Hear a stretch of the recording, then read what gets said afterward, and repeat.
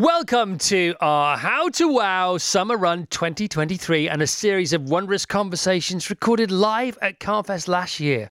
Carfest is a not-for-profit wellbeing, music, food, superstar and motorcar festival that has so far raised circa £25 million for UK children's charities. Check out what's happening this year by going to carfest.org.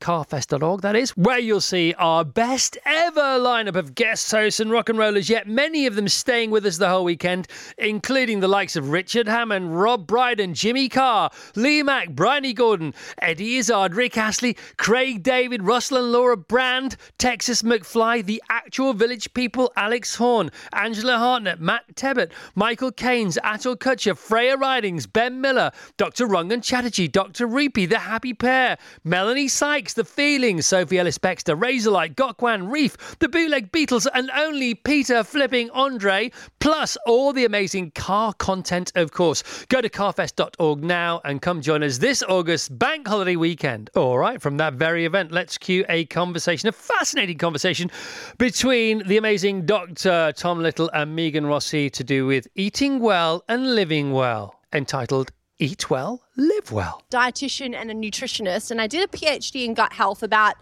15 or so years ago. And, back 15 years ago, gut health wasn't overly sexy. So essentially I was dealing with people's stool samples and I was thinking in my 20s, why the heck am I actually doing this?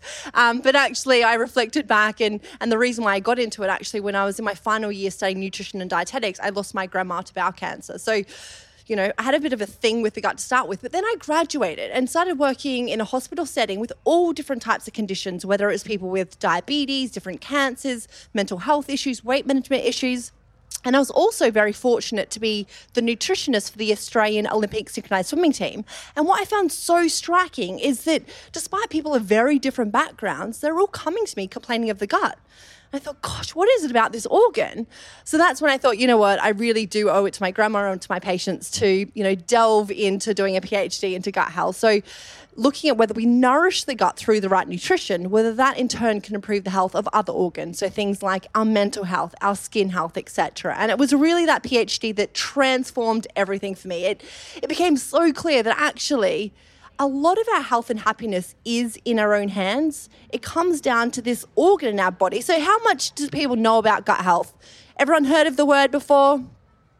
Who's going to say they actually don't know that much about it, although, they've heard the word? Who's going to say, yeah, okay, about 20% of people. So essentially, not to blow your minds, but we have trillions of bacteria living in our gut. So there's actually more of these little things flying around in our gut than there is human cells. And the science has exploded, highlighting that these organisms actually do things like regulate our hormones, produce a range of different vitamins, and even communicate with our brain.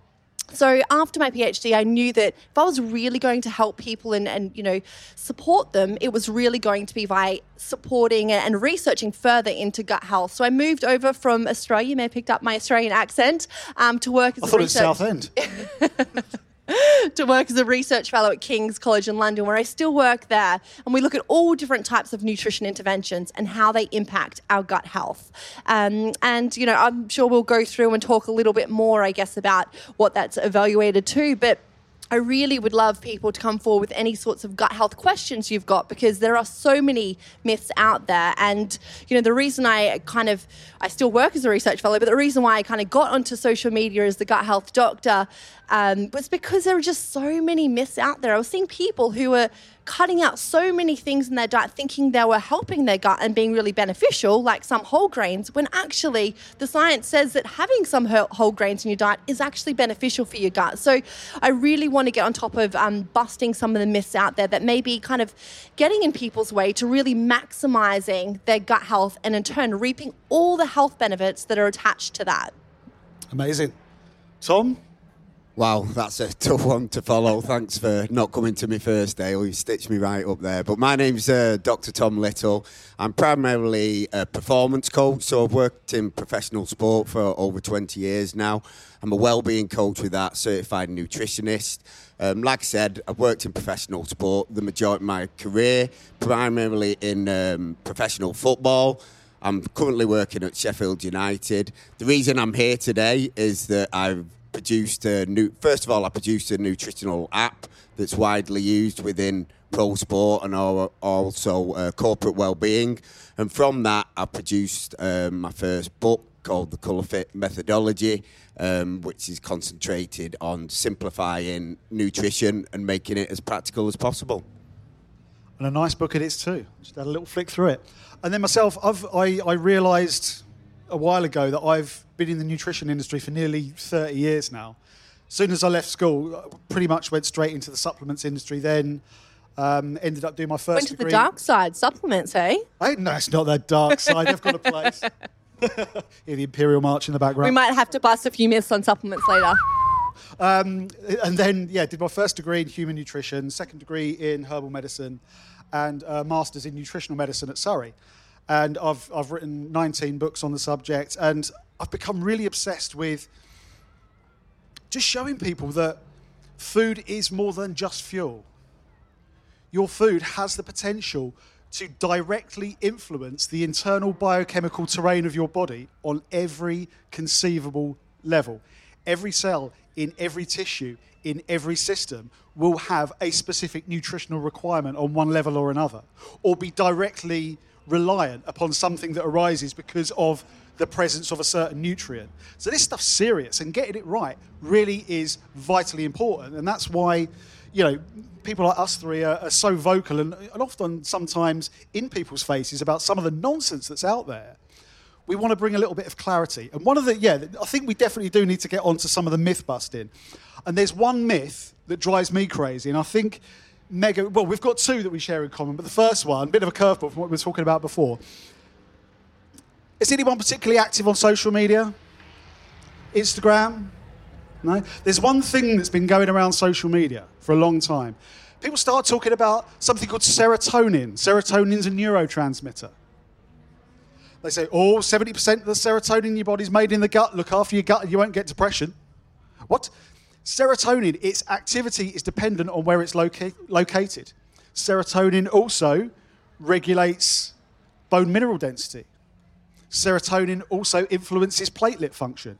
Yes, absolutely, in the brain, it regulates mood and improves our mood and makes us feel better. But in the gut, it regulates something called peristalsis, right? That's its primary role in the gut.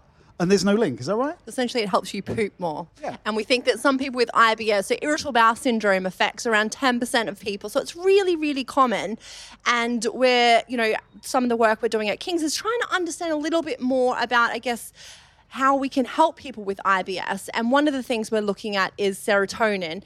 They may have an overproduction in their gut, and that may be why they're getting kind of tummy pain and bloating and things like that. So it's hyperperistalsis almost. Yeah.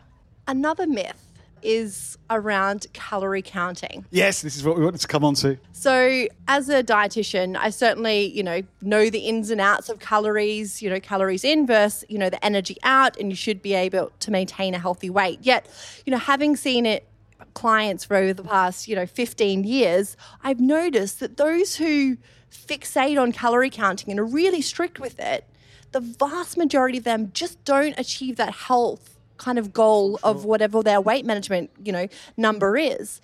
And it just frustrates me so much that people really put so much time and focus and energy into it, and they just don't, get those results that they really deserve. And I think there's been, miscommunication around, the science behind calorie counting. Yeah. And also, people kind of assume that because they start saying, you can't break the laws of physics. We're not talking about a combustion engine. We're talking about a biological system. We're talking about something that absorbs, excretes, metabolizes, partitions. The food that you eat influences hormonal expression. So if for example, you had huge amounts of carbohydrates in your diet and your blood sugar was going up too high all the time, eventually you will start storing more fat for the simple reason that there's so much sugar present, it's got to be dealt with. Some will eventually get sent to the liver and turned into triglycerides and stored, regardless of your overall caloric intake as well. It's the influence that it's having upon physiology in that snapshot of time. Our body is always working towards homeostasis. So if there's too much of one thing, it's going to respond in a certain way to actually deal with it.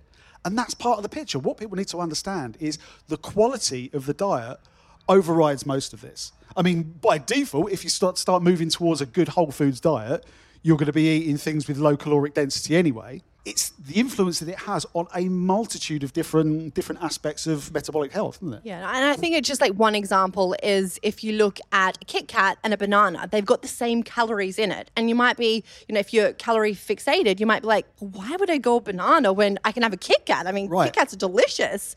So it kind of can make people start to choose these ultra processed foods. And people then forget that actually the banana also contains things like potassium, which is really healthy, important for your heart, things like prebiotics, which feed those trillions of bacteria. And it even actually does contain a bit of serotonin in it, although it's different from the brain serotonin, but it still has health benefits to it. So I think once we, kind of take back the element of calories, we need to appreciate that food is a lot more than just kind of that energy density. But then also an interesting one, how many of you know how calories are measured? So there's a little device called a bomb calorimeter. It's a pressurized container filled with water, and then suspended within that, you've got a sealed container where a sample of the food is placed. That sample is then incinerated and turned into ash. That should already start to raise an alarm. And the amount of heat that's released is the data that's used. Now, what that's doing is basically freeing the energy from all of the bonds within that food, just leaving behind that ash. That has no relation to the amount of energy that's actually available for the body to use when it goes through normal digestive processes. I don't know about any of you, but ash has never come out of me. I mean, I've had a few calories that I thought would take me close to that, but you know what? It goes to show that still there's elements within that food that we're not able to liberate all of that energy from. So that value that we're given at that point doesn't represent what's actually available to the body anyway. So I guess that in translation of food is, for example, almonds actually provides our body with 30% less calories than what the label says. So I think that's just another important point is the calorie information for whole foods, because a lot of people I see in clinic go, oh my God, I'm not having nuts or seeds because they're so high in calories. But actually we don't extract all of the calories out. So they provide your body with about 30% less calories than what the packet's saying. So again, I think we need to look at foods as their whole form, and we know that there are actually 6 different plant-based food groups. So does anyone want to guess what those 6 plant-based food groups are? Any budding nutritionists in the audience? Any kids? My little boy's only 15 months. I don't think he's quite there yet. So we've got our whole grains. Give him another 3 months. Yeah, give him another 3 months. We've got him in nutrition training. We've got your whole grains, your nuts and seeds, your fruit, your veg, your legumes, so your beans and your pulses, and your herbs and your spices. So there's 6 different categories. Now, if you think about your own diet yesterday, have you included something from all 6 categories? Who's going to say, yes, I have, from all of those super 6? Yeah, about 3% of people. So one of the things that we're starting to see is that each of the different 6 plant-based food groups provides our bodies and our gut bacteria with different types of nutrients. And in turn, if we're missing out one of these super 6, then actually we're not really nourishing the full potential of our gut bacteria. And you may only be feeding, the bacteria that like the whole grains or the bacteria that like the fruit, and forgetting about the other categories. So I guess one of my take-home tips, because I think it's really important we do keep this topic quite, or this talk quite topical in terms of a take-home, is that think about those super 6 in your own diet. Maybe not here at the festival, might be difficult to get all super 6, although if you go to the tent over there, Bio and me, we'll actually bring out some food samples, and each one of them each pack contains something from the super 6. So we've snuck in some carrots in there, and when you taste it, you wouldn't even notice. But when you go home, maybe that could be one of your goals, to think about your diet and check off, have you had something from the super 6? And it's a really fun way to get the kids involved as well. I grabbed some nuts and seeds before, so can recommend them highly. Excellent. So, Tom, I wanted to come to you. Now, sports nutrition, I have to admit, my knowledge of sports nutrition could be written on the back of a postage stamp. I've never really been anywhere near it. I don't know a great deal about it. Obviously, fitness is becoming a huge thing now. More and more people are actually paying attention to fitness and trying to be more active. And with that, especially on social media, I've seen a lot of the kind of bro science around sports nutrition. What would you say are the biggest myths that you see coming up time and time again when it comes to actual performance nutrition or nutrition that's relevant for people that are being more active? I think there's two major points there. Going back to what we were talking about before around the bro culture and so-called social media influences, you'll see macros that relate to calories being pushed lots and lots. So macros are basically the major components of food, which are carbohydrates, proteins and fats.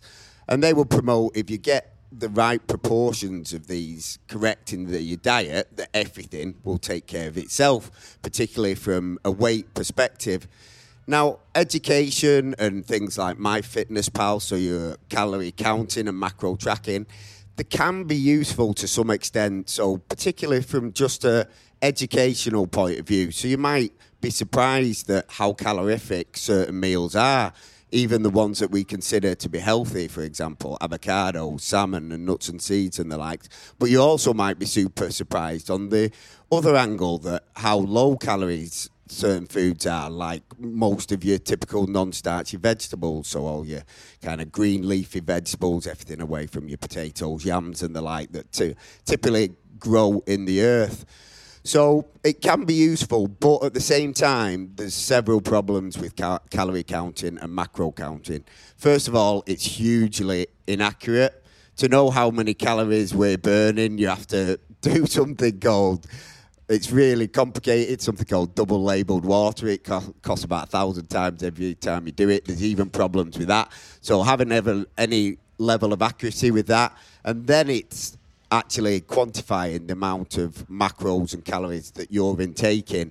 There's lots of variation in the data. Getting the exact amount that you've done is really complicated. So the accuracy there is off. And what we've developed as human beings is really good homeostatic systems, so balanced systems within the body.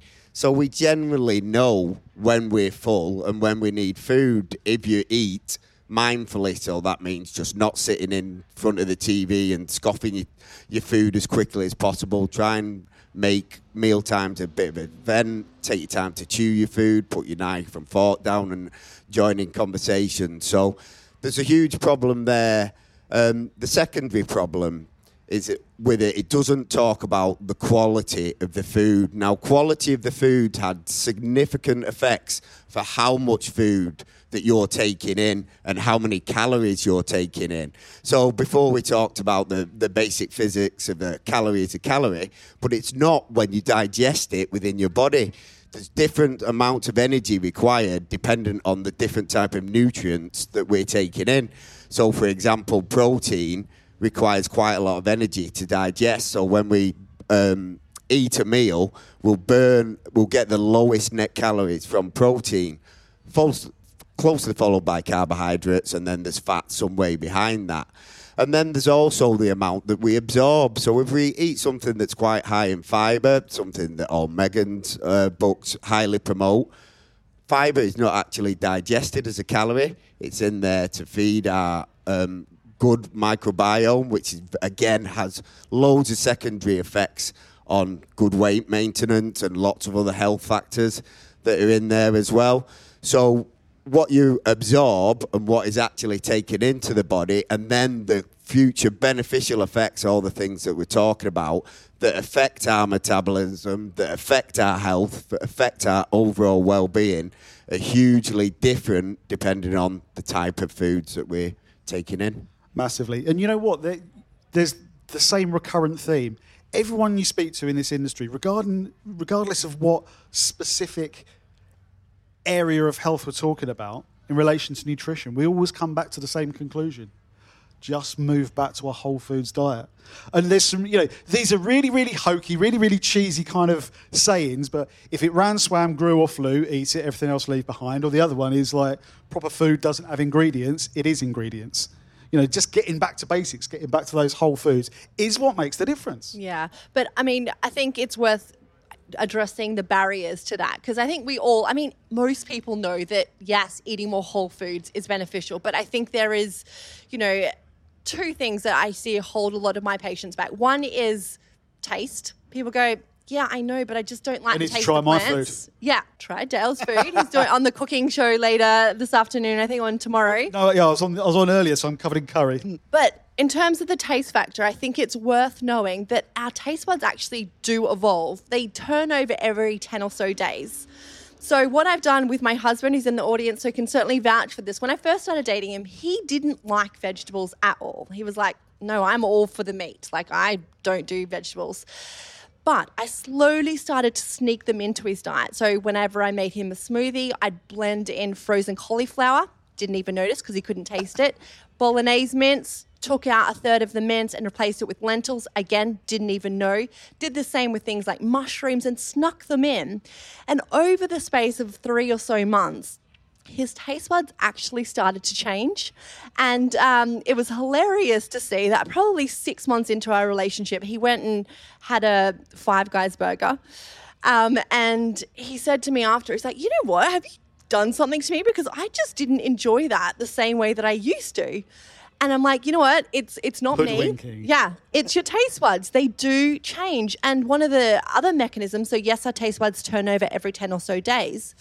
Okay, just taking a pause to tell you about AG1, also supporting this particular podcast.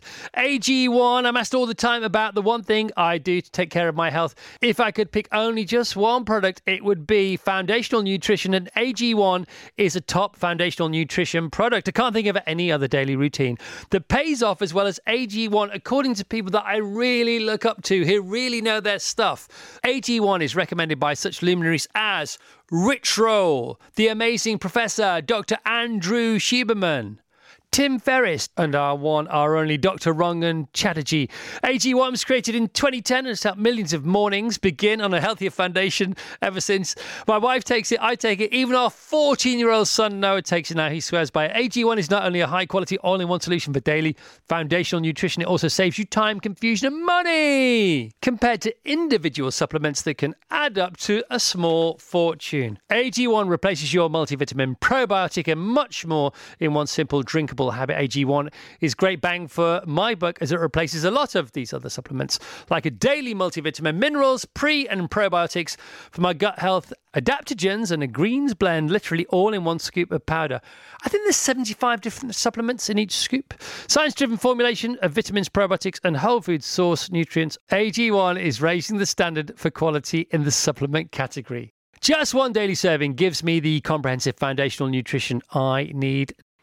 Go to drinkag1.com/howtowow. That's drinkag1.com/howtowow. Give it a go. Check it out. Let us know how it lands. And now back to the wow. But we have billions of bacteria in our mouth. So like I said, we've got trillions in our gut, and that's called, the science name is called our gut microbiome. We also have an oral microbiome. So these microbes in your mouth actually help your taste influence. So they change the chemical structure. That's why if you don't like the taste of vegetables, I say stick with it, sneak them in initially so you don't have to taste them, and actually you'll start to notice your taste buds crave them more. So that's the first barrier, is the taste, and I think that's certainly worth addressing. And then the second one is about the time. And I do see a lot of people who say, you know, I'd love to be able to have a whole foods diet, but I just don't have the time. Yeah. And Dale, looks like you need to say something here. So no, this is a big thing. Obviously, the show that I was on, Eat, Shop, Save, this was a huge thing that we did there. There were so many of the families we were working with, and they were juggling mental lives.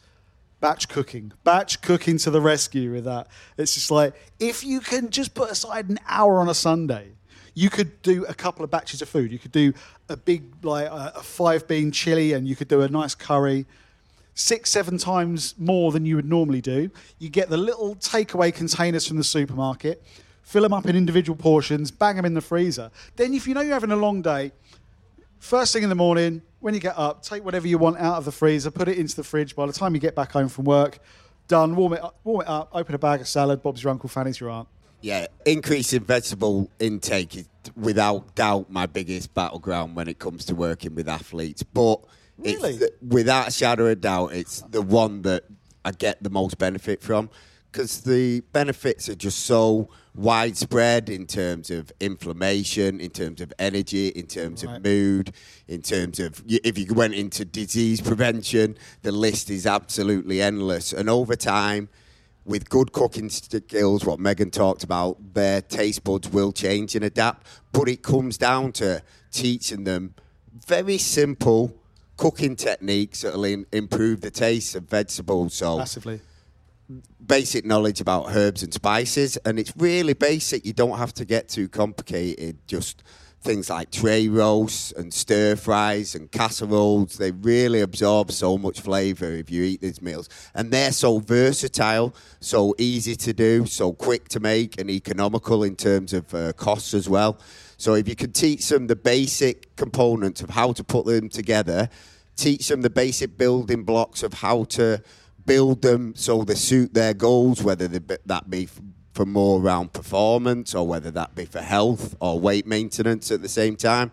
Very simplistic to do, but cooking skills and really basic planning. So at my home, we have a weekly board where we just note down the very basic structure of what we're going to have for that week, and in that way we have the right ingredients in, we're defrosting the right ingredients, we might do our batch cooking on the Sunday. So these really, knowledge is a good thing, but it's practical tips and behaviour that is the changing point that you want to be teaching your clients and teaching yourself. This is what I will say to people that have right at the beginning of their journey as well. For people that want to start improving their habits, but may kind of balk at the idea of like eating kale salads all day, I would say like give your favourites a facelift.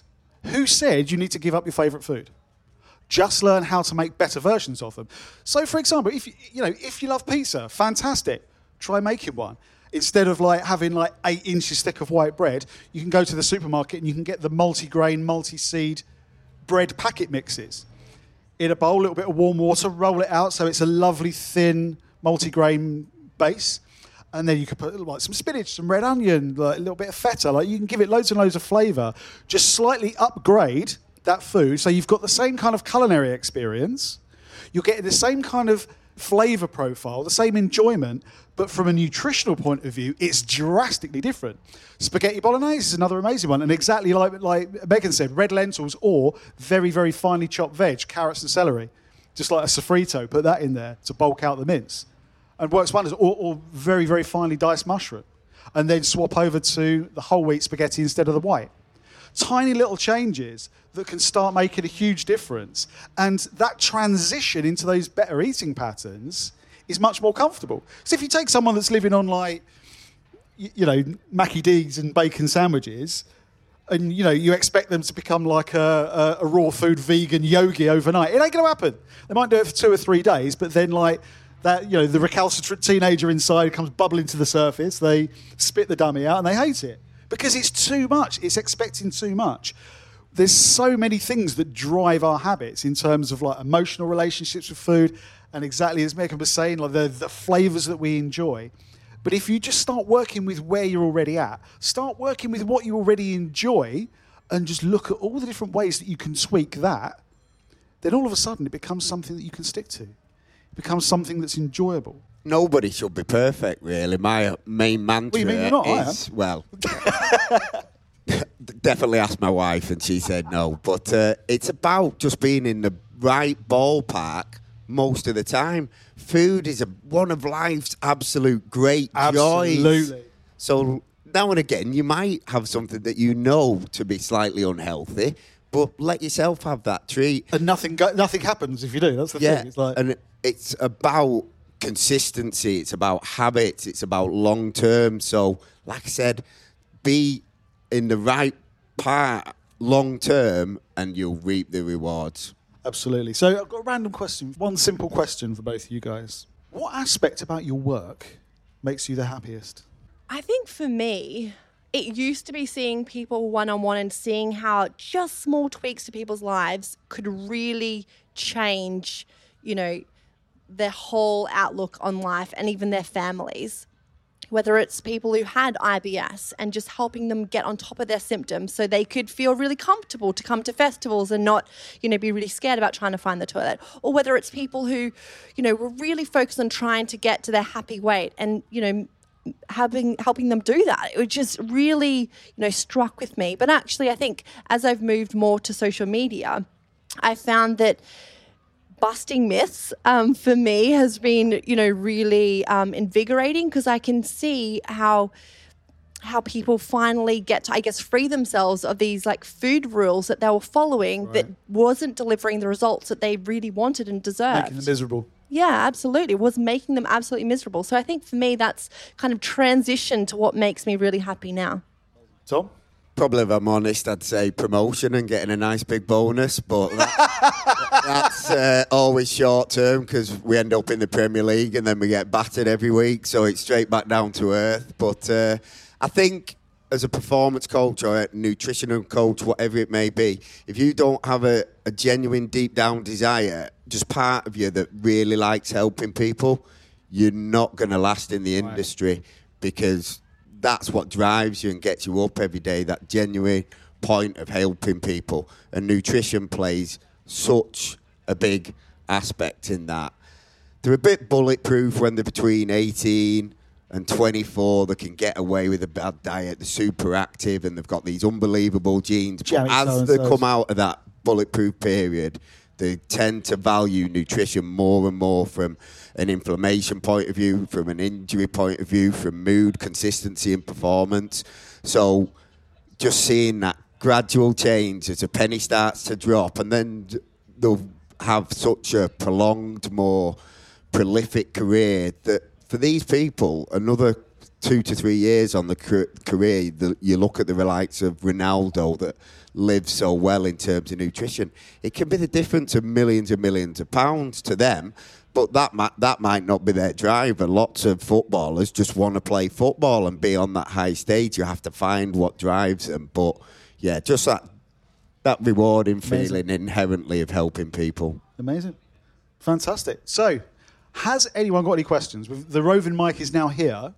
Hi, I wonder if you could just give some advice for a menopausal, stiff joints, aching pain diet. Go, Megan. So we definitely know that our gut bacteria have a really important role in regulating estrogen. In fact, there was a study which was included, I think, close to 17,000 people, and they showed that the females who were going through the menopause and increased the number of plants they were having per week had a significant reduction in their risk of things like hot flushes by about 20%. So we do know that keeping the bacteria happy with those super six, all of the different types of plants, nourishes the gut bacteria and helps them better regulate things like our estrogen. So definitely that would be one of my top ones. And then for the joints, I would say trying to get some oily fish into your diet. I think very few of us are meeting the recommendations of 2 serves of oily fish a week. And I know there is the risk of, the sustainability, that if we all did that, actually probably wouldn't be enough fish around. I've got an interesting tale about that. Okay, bring it on, Dale. So one of my absolute obsessions is omega-3 fatty acids. I mean, I probably need to get out more, I don't know. But I've been obsessed with omega-3, and I think there's definitely room for supplements there as well. So, I mean, I take ungodly amounts of the long-chain omega-3 fatty acids. Omega-3, particularly one omega-3 fatty acid called EPA, is the metabolic precursor for our body's own inbuilt anti-inflammatory compounds, with something called a series 3 prostaglandin. I won't test you on it, but it can actually help to reduce inflammation. Now, as Megan was saying, with the oily fish, sustainability can be a big problem. However, an interesting tale, with Scottish farmed salmon, obviously farmed being a sustainable source, with most farmed fish, they're fed a diet of these compressed pellets that are basically compressed seeds. So the actual omega-3 levels in these farmed fish are terrible, virtually non-existent. And actually they've got quite a lot of omega-6 in as well. And omega-6 can make some inflammatory issues worse. But in Scotland, the University of Stirling, there was a guy there called Professor Gordon Bell, who was the head of the Department of Aquaculture. One of his children had, I think it was ADD or something like that, and he started working with Dr. Alex Richardson, who was from Oxford University, who's one of the world's leading authorities on fatty acids. Anyway, I'm waffling. They signed a treaty, the Scottish salmon farmers signed a treaty that they would only use this one feed that's been developed by Stirling University that perfectly reflects the omega-3 levels of the wild diet of salmon. So you've got a sustainable source with fantastic levels of omega-3 in there. But you need to make sure that it's Scottish farmed.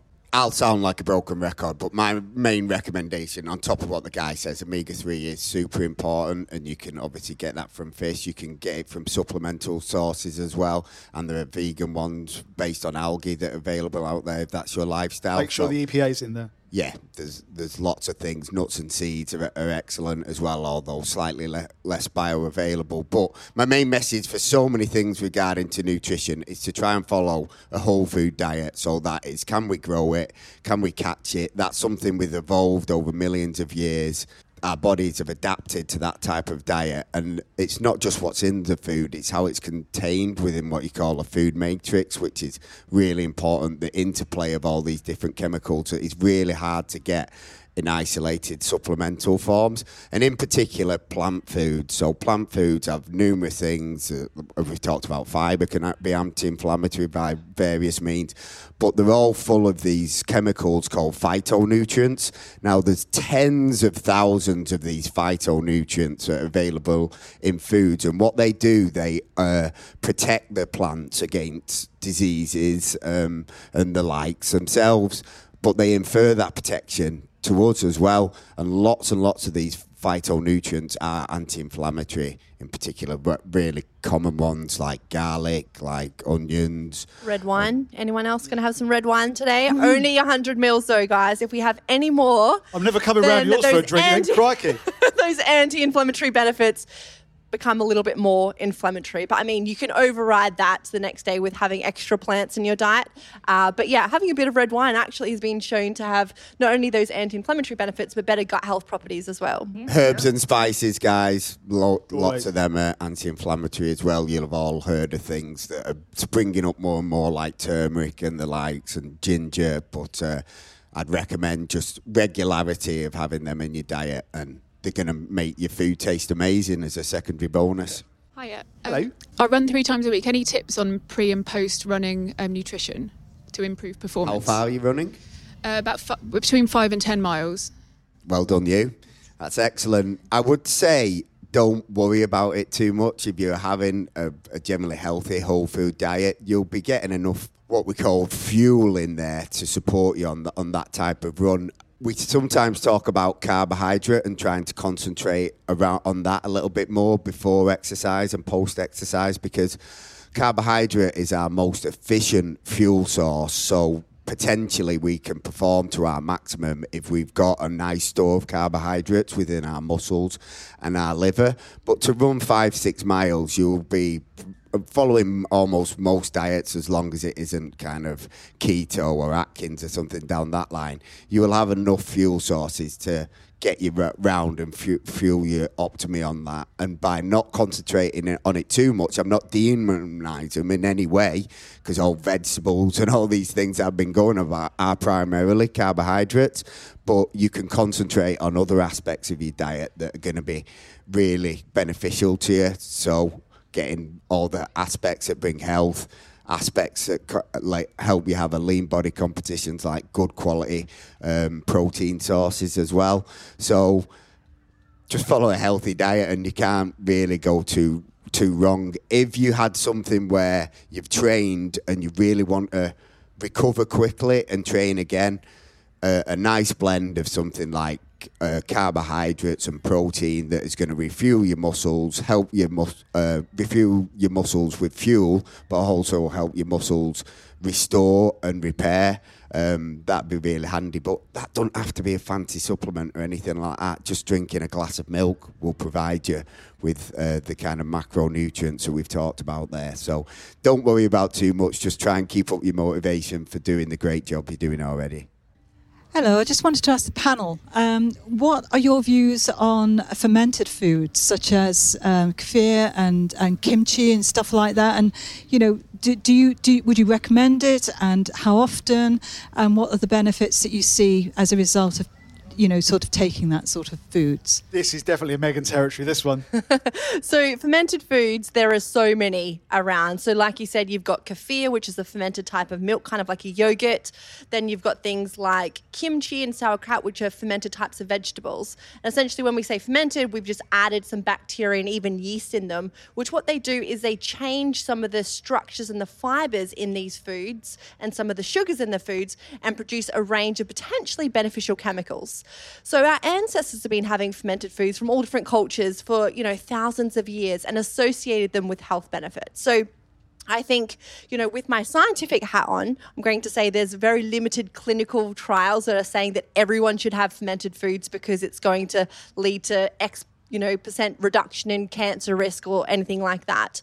But we do have these mechanistic kind of test tube studies which show that actually these foods do contain beneficial chemicals that have been linked with things like, lower risk of different cancers and better mental health. So I do advocate that if you are fairly healthy as a baseline. So I'd say the start, if you're not really that healthy, I'd work on getting in your Super 6 into your diet.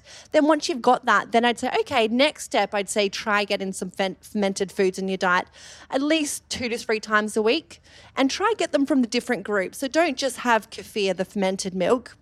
Have things like the sauerkraut, the fermented cabbage, etc., because each different type of fermented foods, again, contains not only different types of bacteria, but also different types of those plant chemicals. And even things like sourdough, which is a fermented type of food, where the bacteria have been killed because when you cook sourdough, the bacteria can't handle that heat. Actually, some of the science has shown that sourdough has a lower spike on your blood sugars because of the way the bacteria have fermented it and produced some beneficial chemicals. So, there's a wide spread of fermented foods, and I would recommend, if you're kind of at the healthy level, consider having them, 2 to 3 times a week. And as Dale mentioned before, I think just trying to have a rich array of colours in your diet will cover lots of different types of fibre and lots of different types of phytonutrients as well, which are really good for the gut microbiome. Hello, gurus. I've got a question. I wonder if you can help. My daughter, last year, she had COVID and she's been left with no taste or smell. Although it has made her healthier because she no longer craves the things that really you shouldn't be eating as a teenager. She's 14 and, she's dealing with it. She's a strong, robust person. However, it's saddening from, parent perspective. She doesn't want ice cream anymore. She doesn't want the things that So when she tastes proteins, especially chicken, etc., it tastes like it's off. The food is off. It's a rancid taste that she gets. So she's wore a peg on her nose for about 3-4 months from October, and she's now learned to eat whilst not breathing. So I was just wondering, with your expertise, if you've heard of anything that can help from your domain. One of the problems is because this is something that's so new, we're still finding out more and more about the long-term issues with long COVID and some of the negative side effects. So I'll be honest, it's outside of my remit. I don't know if there's anything that springs to your mind, either you two. But yeah, like you said, it is quite new, but there's some studies looking to extrapolate, I guess, the work of people who've lost taste, whether they've had chemo, etc. And they're doing through smelling and tasting kind of really strong flavors and seeing whether that can help recoach kind of the taste and the flavor buds and people's recognition. So using things like, turmeric as a smell and things like, trying to taste lemon to help stimulate the taste buds. But what I certainly would recommend is definitely going to your GP. Most boroughs now have a long COVID service where they can give you that more personalised care, and perhaps they can even refer you to a dietitian who can help do those kind of flavour enhancing tests with you. Good luck with it, mate. That's heartbreaking. So that, unfortunately, brings... I could sit and talk about this all day. Unfortunately, it brings us to a close. Thank you very much. Thank you. All right, I hope you enjoyed that. Eat Well, Live Well, a chat between Dr. Megan Rossi and Dr. Tom Little, recorded live at last year's Carfest. If you want to be at this year's Carfest, once again, go to carfest.org to come join us this August bank holiday weekend. All right, thanks so much for listening. Bye-bye.